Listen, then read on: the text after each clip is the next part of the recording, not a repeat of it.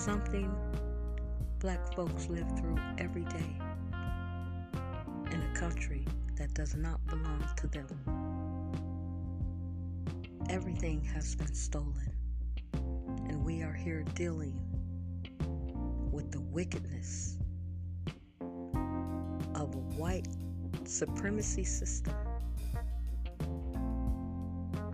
set up against us that we have not been trained to deal with. We are always pointing fingers, blaming each other, snitching, killing each other, doing everything the system has created for us to do and not realizing it. They have taken all of the fathers out of the home. Little boys are crying for their fathers, wanting to have a complete family with two parents. The mother stepping in and trying to take the role of mother and father. Something that will never work, has never worked. Because this system is hanging on by a thread to their genetic survival. And the black man is a threat to that. And I'd like to shout out one of my idols, God rest her soul, Dr. Frances Cress Welsing. I love her. I've always loved her. I'm a student of her many teachings. And she had a theory about white genetic survival. And that's what we are all dealing with as the carbonated, melanated race. Because to them, the black man has a weapon between his legs. With that, they can turn the whole world black. And this is the reason why we have lost some of our great leaders like Martin Luther King, who preached, let's all love each other. It's all about love. So they killed him. Because if we all love each other, it will annihilate their race. They are the minority, controlling the majority. And they do that through so many things like political, economics, education, law, religion, entertainment, sex. So many things. And this system set up against us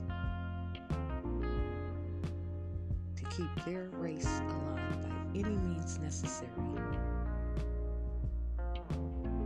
Someone who is not cooperating and going along with the game will be executed without a care in the world, because you mean nothing when it comes to them saving their race.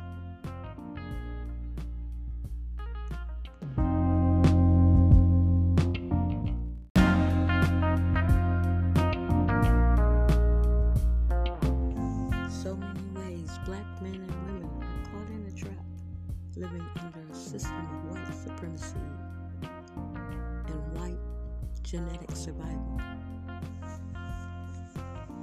And we are completely clueless to what's going on. We fall right into the trap. And this is why we never get out of the situation. We can never dig up out of the hole. It is so deep. And they make sure of it. So many different ways and examples. I don't know where to start.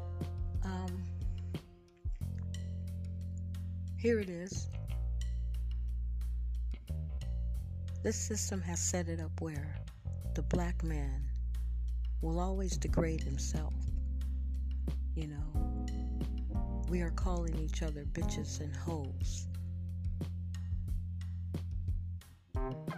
We are calling each other things as if we were children, not like the businessman or, you know, the intellectual man would behave.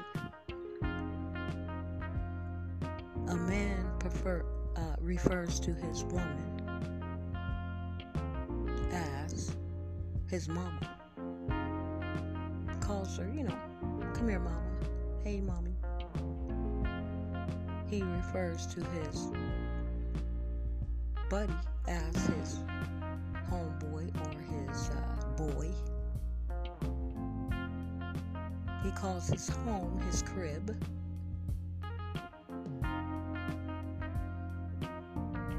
He sags, which sagging backwards is niggas, a sign of homosexuality, because that's what it's all about.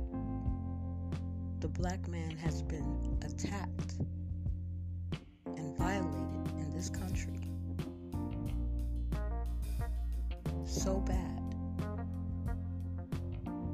If we could only wake up and see it, if we just learn the system that is operating, we would understand, or shall I say overstand, what's going on. And that's the main thing, just to know what's happening. Because it's so horrible.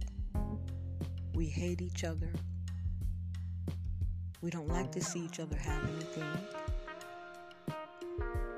Talk bad about each other. You know, never want to see the other black man get up in the world, and that's because we've been conditioned that way. It's not our fault. We've been violated. Violated in so many ways. It's really wicked. And it's happening to this day. They falsely said we were free and then created prisons and laws. Just another form of slavery. Because no matter what, we are the dominant race and they are the recessive. They have to hang on to what they have. Because anytime a black man sticks his private inside of a white woman, he can turn her whole family black. And this is why if a black person has a child with an opposite race, they will tell the child, you are black. But if a white woman has a child with the opposite race, she will say to the child, you are mixed. Because this is the way the system is set up. The whites do not want to claim black at all. They are all on the same team. All of them, saving their race. When they are in the room with no blacks, this is what they speak of. We think they are friends, and they talk the same as they do when they are around us. But that is not the case. They talk to each other about saving their race, how they don't like us, how we are a threat. But we should all be in fear, and we should all let them know that we are scared of you all the time. They try to flip the script and make it like it's us, but they are the one doing all of this to us. And it's time we come together like they do. Learn the system. What's really happening here? It's not about brand new Nikes and new cars and rims and things like that. They don't really matter because they are killing us.